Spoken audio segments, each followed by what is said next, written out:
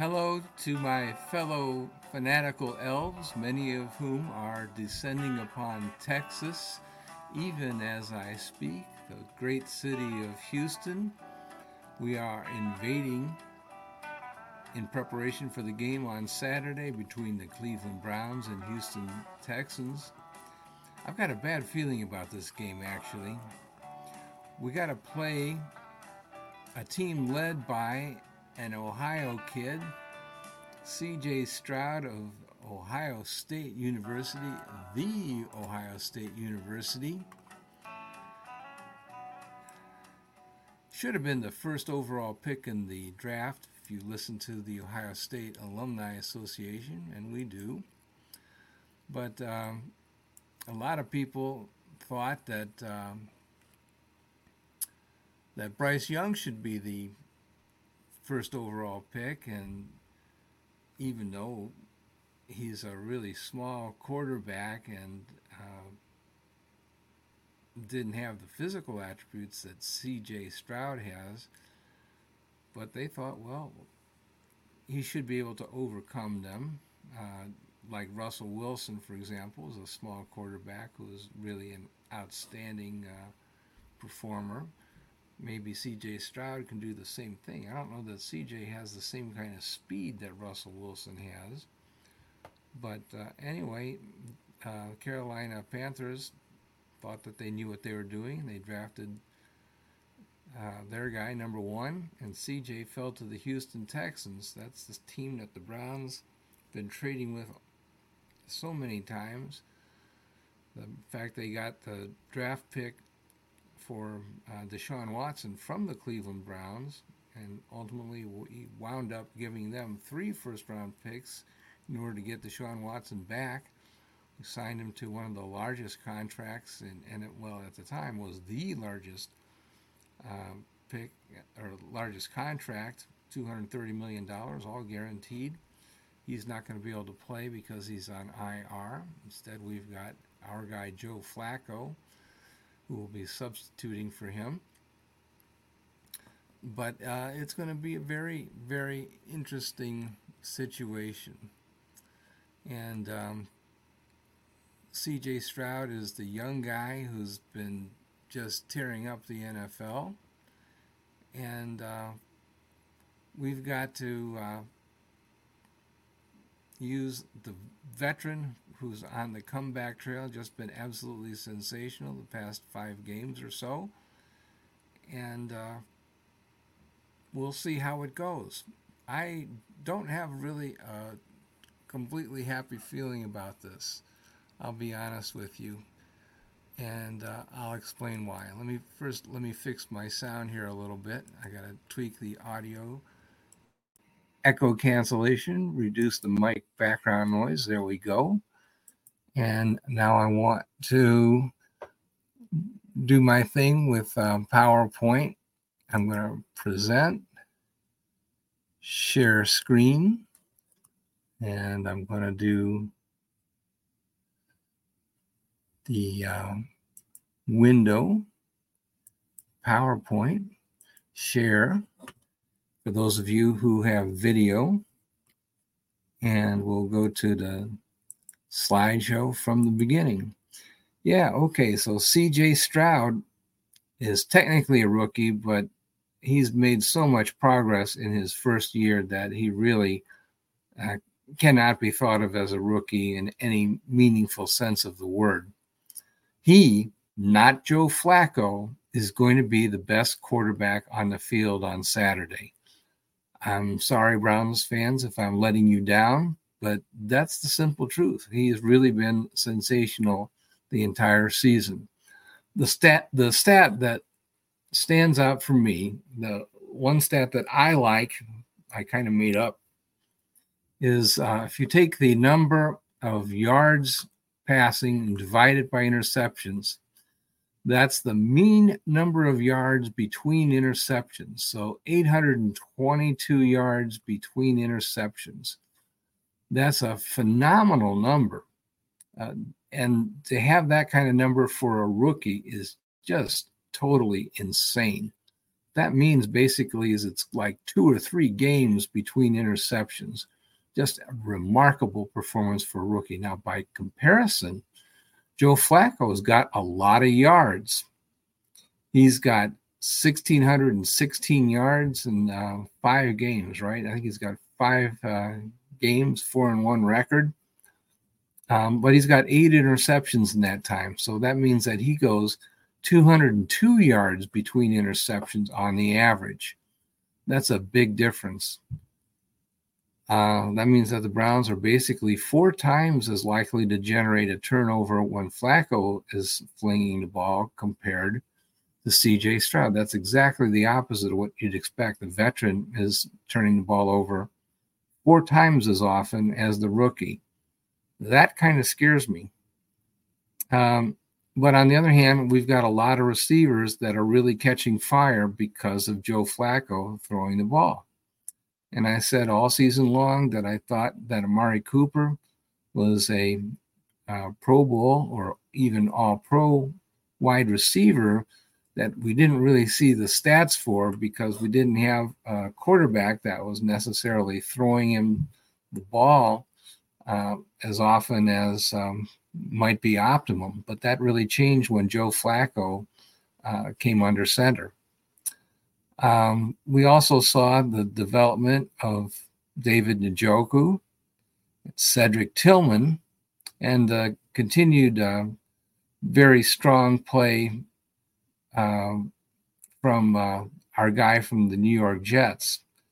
And, he and Flacco were teammates, and that has worked out very well. And Tillman is the guy that we're really concerned about getting off of concussion protocol for those who have video. You can see I put a little star by Tillman's name, and we just have to really watch out for that. But hopefully we'll get him back. It's maybe 50-50 whether he can play or not. Now, they have a similar situation in Houston. Stroud has one really outstanding target in Nico Collins, who had almost 1,300 yards last year. He also has a very strong tight end in Dalton Schultz, who had 635 yards.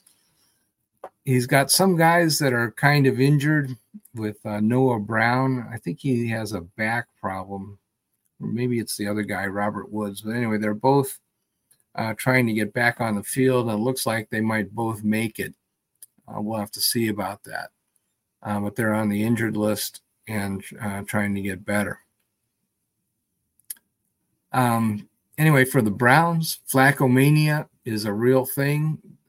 I was very skeptical whether even a veteran like Flacco with Super Bowl experience would be able to digest the Browns playbook in only 1 week, but he did it. And then he continued to get better in a very short amount of time. Just been absolutely tremendous. We just really have to appreciate what he's done.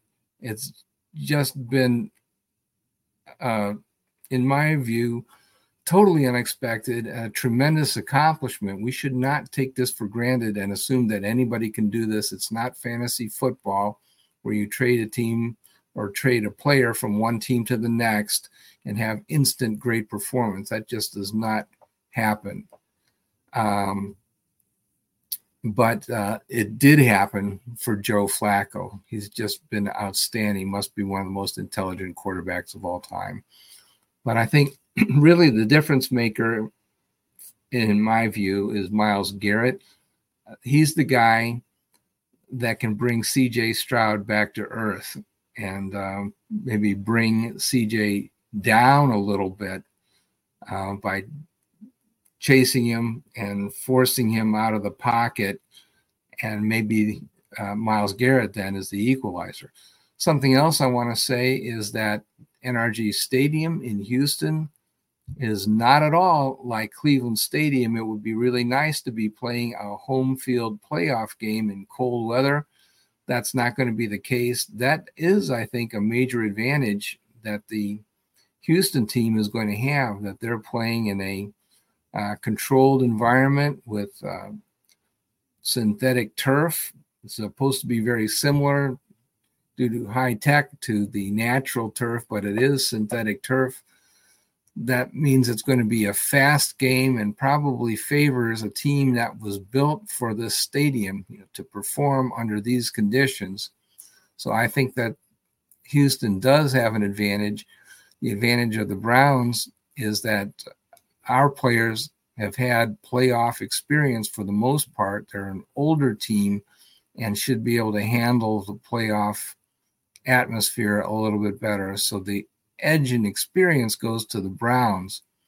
But I think in terms of raw young talent, the Texans might actually be the team with the better overall talent level, probably because the Browns have led the NFL in injuries. And I think the Browns are doing it with smoke and mirrors and chutzpah. And I don't have a really good feeling about this game. It's something like a 2-point spread, and I think that's very appropriate. It's going to be close. Our injury report is a mile long, and starting with we might get Grant Delpit back. Dustin Hopkins still not practicing. That's not good. Kareem Hunt also limited with a soft tissue injury, a groin pull. Cedric Tillman, I mentioned, is in concussion protocol. Ethan Posick is edging towards playing. He's got a shoulder injury. Obo Okoronkwo has got a pec injury that will probably need to have some sort of surgical repair at the end of the season. He might be able to go. We'll see about that. Greg Newsome has a knee injury, did not practice. We'll see about him also. Mike Ford was out, missed the game against Cincinnati. He may be able to play. We'll see about that. Juan Thornhill, I kind of think that he's going to be able to play. I think he was held out of the game as a precaution on Sunday, but I really don't know. Don't have inside information about that, but that's kind of the feeling that I get just from maybe the buzz, I guess, around the fan base, which may or may not be reliable. And, but at least they're practicing, and so is Marquise Goodwin. Myles Garrett, we believe, was held out just as a precautionary thing and get that shoulder healed up. He is the key to the Browns defense. And if you listened to my show before, you know that I believe that he is as valuable as a quarterback to the point spread and to the over-under. And I think he's tremendously influential in the outcome of the game. That's probably the main reason why we think that the Browns would be favored by as much as 2 points in this game.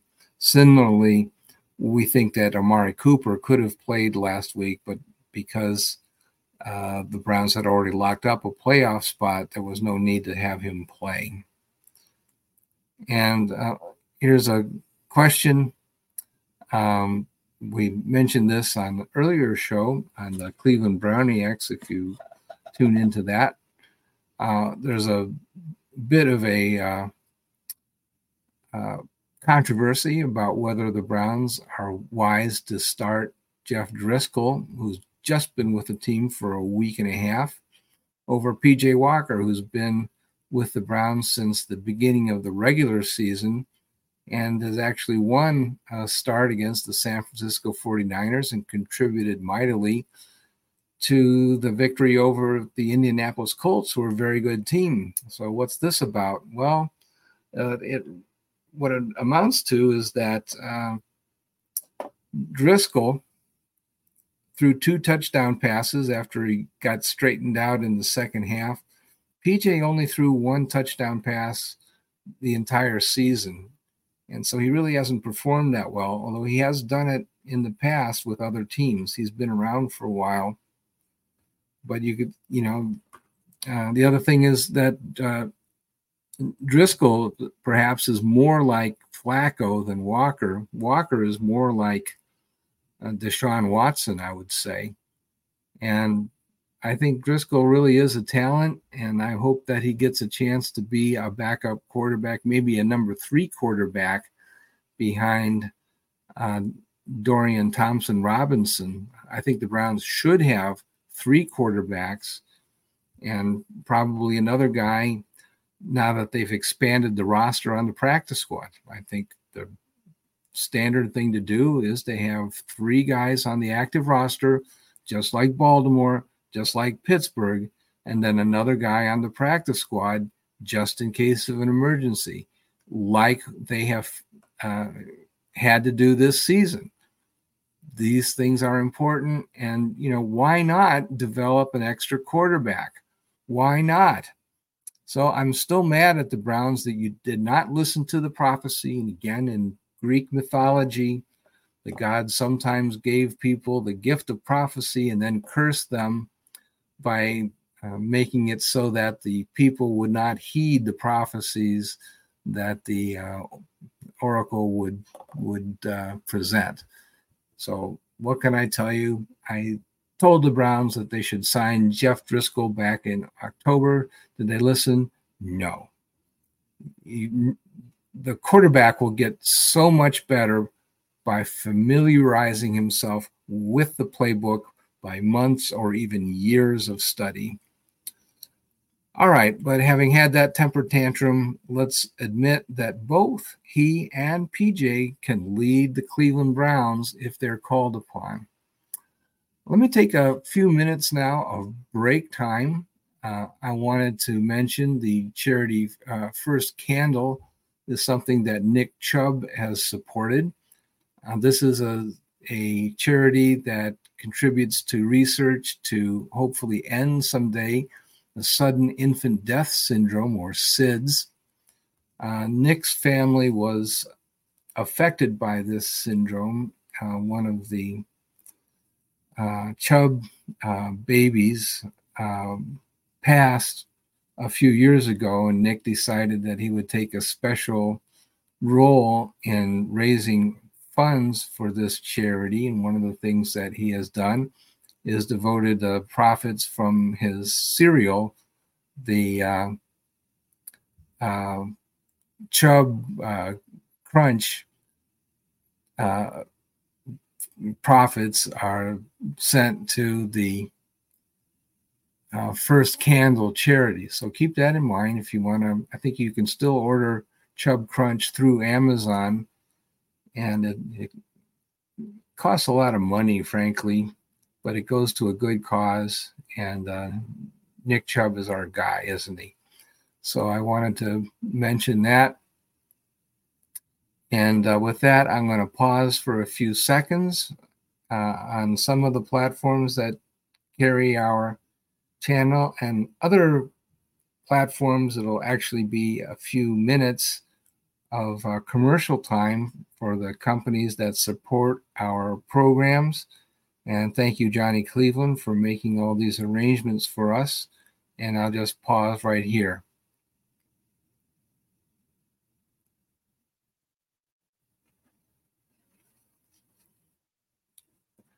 Okay, and we are back. And okay, so let's move to the Texans situation. The Browns are not the only team that have injury concerns. And okay, so the Texans have problems with wide receivers. And Robert Woods, I mentioned, is looking like he's going to be able to play, even though he had some significant injury issue that seemed like he might not be able to make it. But that one actually looks like he's starting to practice, and he's got a real chance to make it. It looks like they're saying that they think he's going to play. Jonathan Greenard, I believe, is the sack leader on their team. Will Anderson, also a very good edge rusher.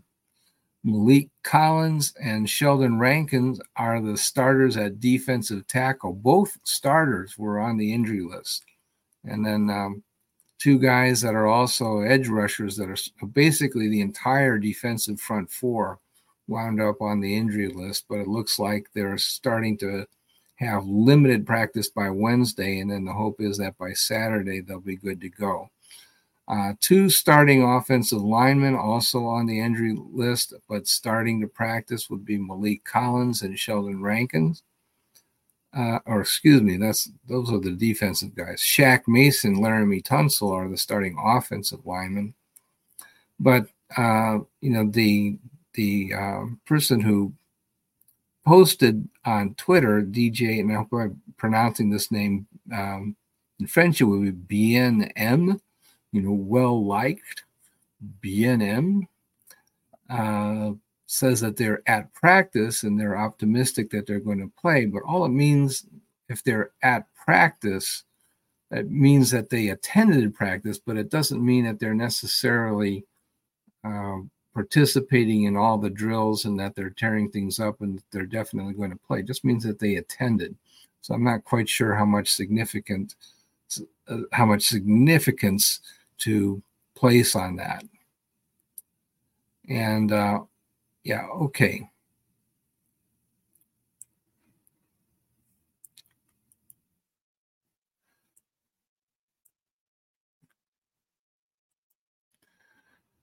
So this game kind of worries me. I don't know that it really matters what the fans think about it. What matters is about what the team thinks about it. I believe that the team is very, very serious about winning this game. They are a veteran team. They know better than to look ahead. But this is one of the teams that there's always a team that gets into the playoffs that sort of finds itself in the middle of the year and becomes very powerful and sort of emerges and sprints to the finish line and makes the playoffs. And the Houston Texans are that team.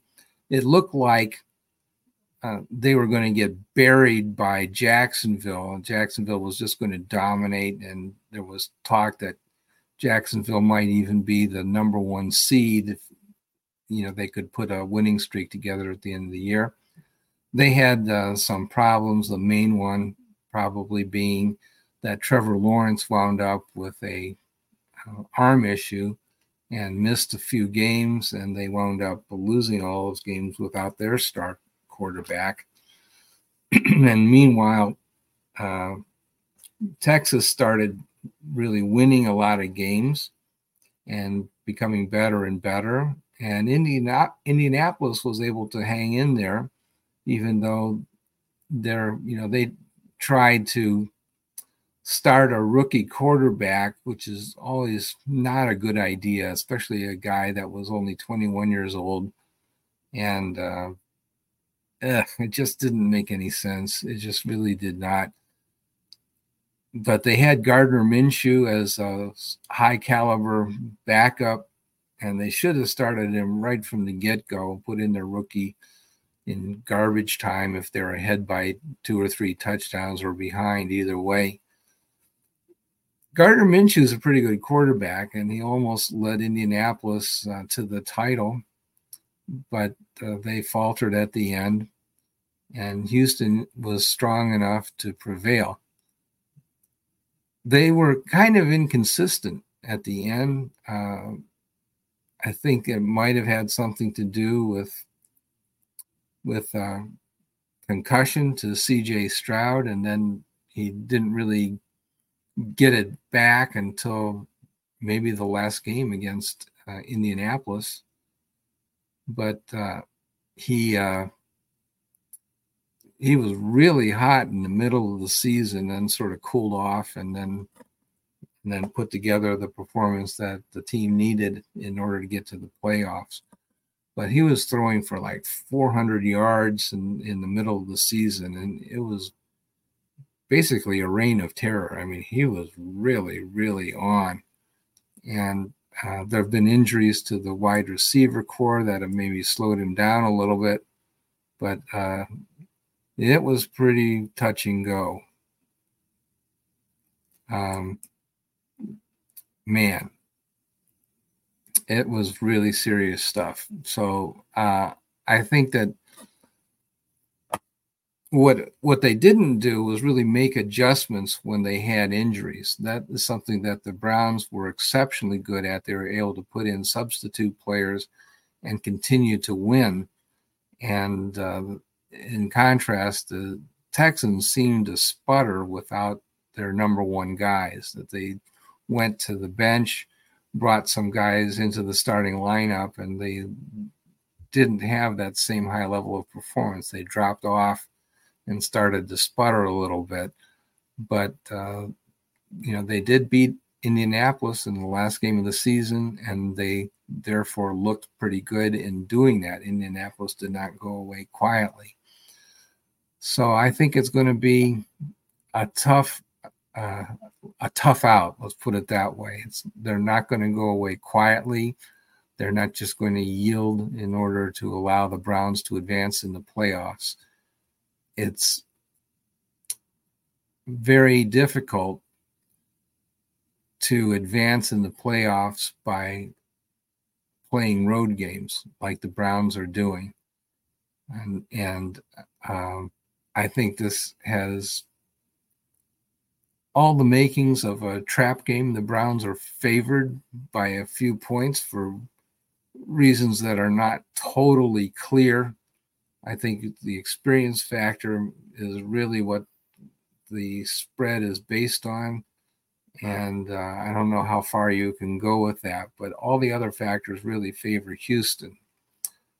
And I think it's going to be a very, very close game. I would not bet this game because there's just too many unknown factors that influence it. And I really think that Houston has the tangible factors in their favor. And with the Browns, it's really the intangible factors, perhaps of better coaching, and dare I say, superior play calling from Kevin Stefanski.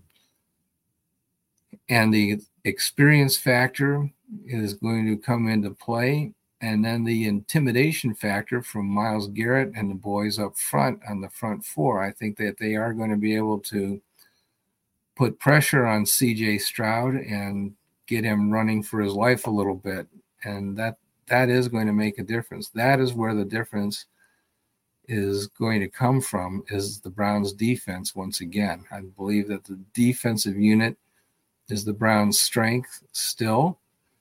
I believe, moreover, that the Browns will play air ball because of who they've evolved into. That was not their intention at the beginning of the year. They wanted to run the ball first, but at this point, they're a better pass blocking offensive line than they are run blocking offensive line.